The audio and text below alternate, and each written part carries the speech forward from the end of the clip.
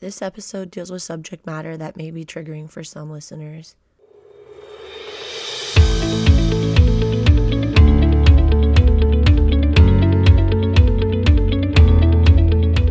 Hello, friends. You're listening to Bizarrely Carly. Thank you for coming to hang out with me again. And if this is your first time listening, thank you for joining me. Last episode, I discussed some anxiety I had experienced around opening myself up during this podcast. Some anxiety, even though that's really what I feel I should do. So today, I'm just going to break down those cages and talk about what I really want to talk about. I want to share my story in the off chance that someone is able to benefit from it in some way. When I was a child, I was very sensitive and hyper. I was always getting into things and curious. When I started school, I struggled staying in my seat and getting my work done.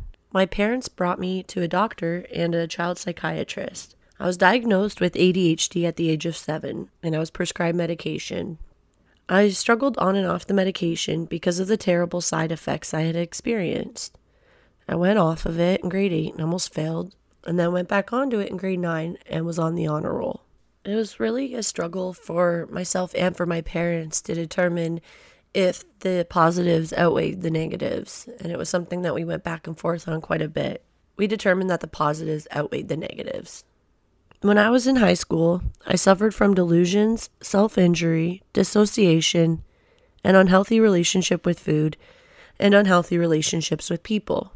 I was prescribed antidepressants and anti-anxiety medication at 18. During my 20s, I suffered anxiety and depression, and soon I began to develop mood swings, most specifically anger, which was unlike anything I had experienced before. I was never known to be an angry person. I also began to recognize my mood swings between depression and mania, which have been present for my entire life.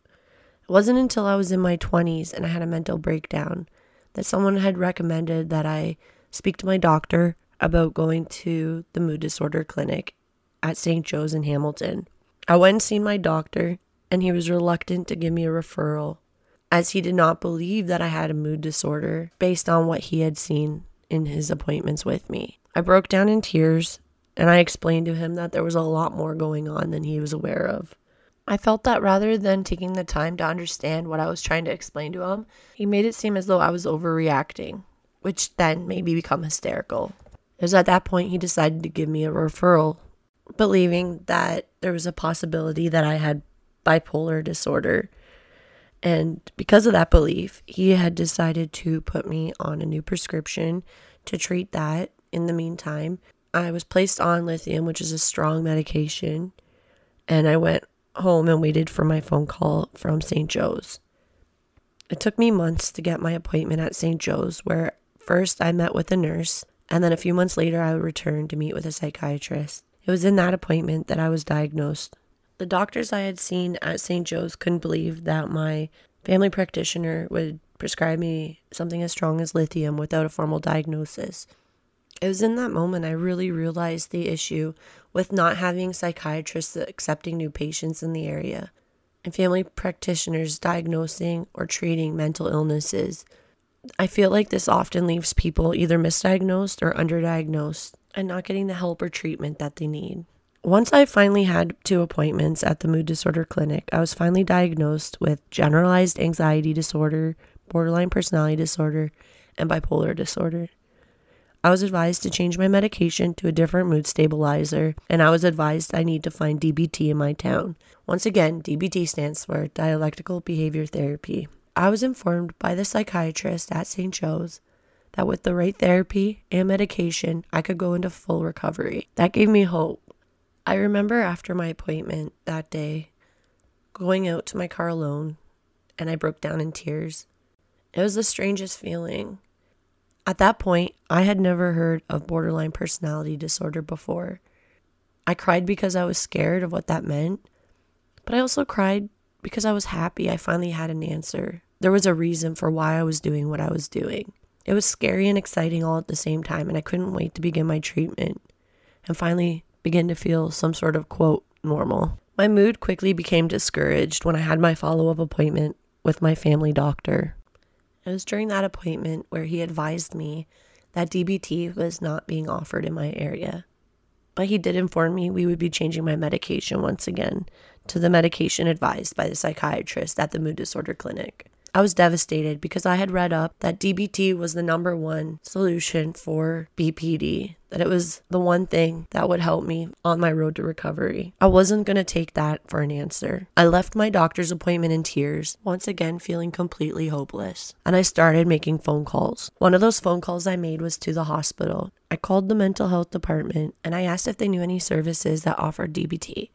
To my surprise, I was informed they have an outpatient program that is specific for people who suffer from mental illness. They create a personalized plan and offer group therapies, including DBT. It was in that moment that I realized I had once again been failed by my doctor and realized the issue with having family doctors treat mental illnesses. The receptionist at the hospital advised me I would once again need a referral from my family doctor in order to participate in the program. Once again, I made a phone call, and once again, I had to fight for what I needed. Eventually, I was able to get the referral, and after waiting months and months, I had my first appointment with a nurse. Had to wait again for months and months, and then I began my therapy. I was super nervous to do group therapy at first, but I quickly became really comfortable and felt not so alone. The thing that really frustrates me most about this entire process is from my initial mental breakdown to the point where I actually began to get the treatment I needed. It took almost a year. The worst part is, at the beginning of this mental breakdown, I was having suicidal thoughts and even considered putting myself into the hospital. The problem is, the hospital wouldn't admit you unless you were in immediate danger. Just thinking about suicide isn't enough for you to be committed. When you feel alone, scared, depressed, and you're suffering from mental illness issues, it can be very hard to find the energy to get out of bed every day.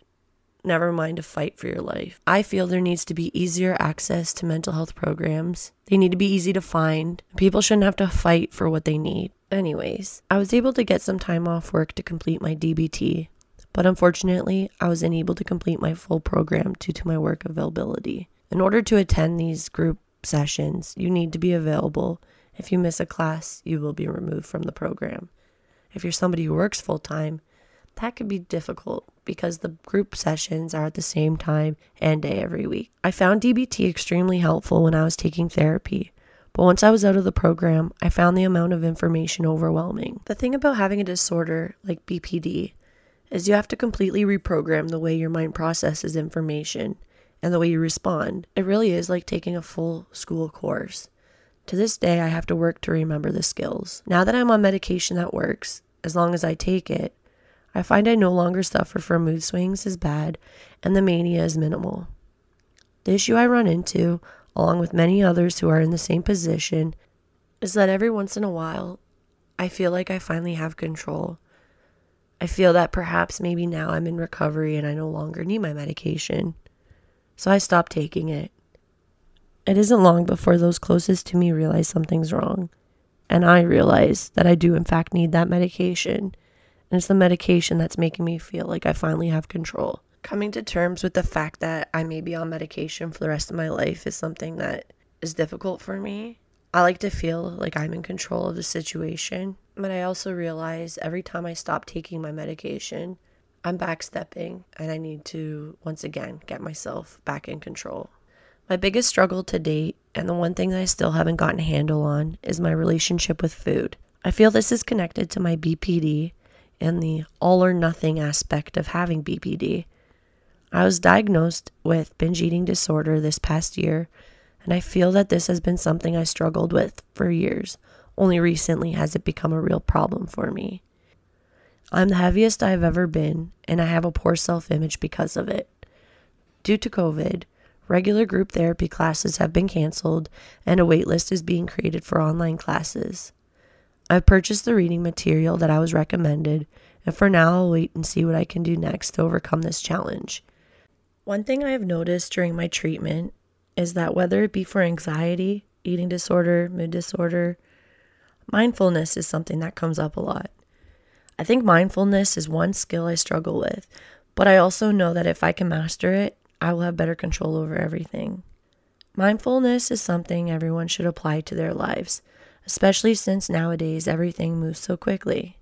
Mindfulness is a type of meditation in which you focus on being intensely aware of what you're sensing and feeling in the moment.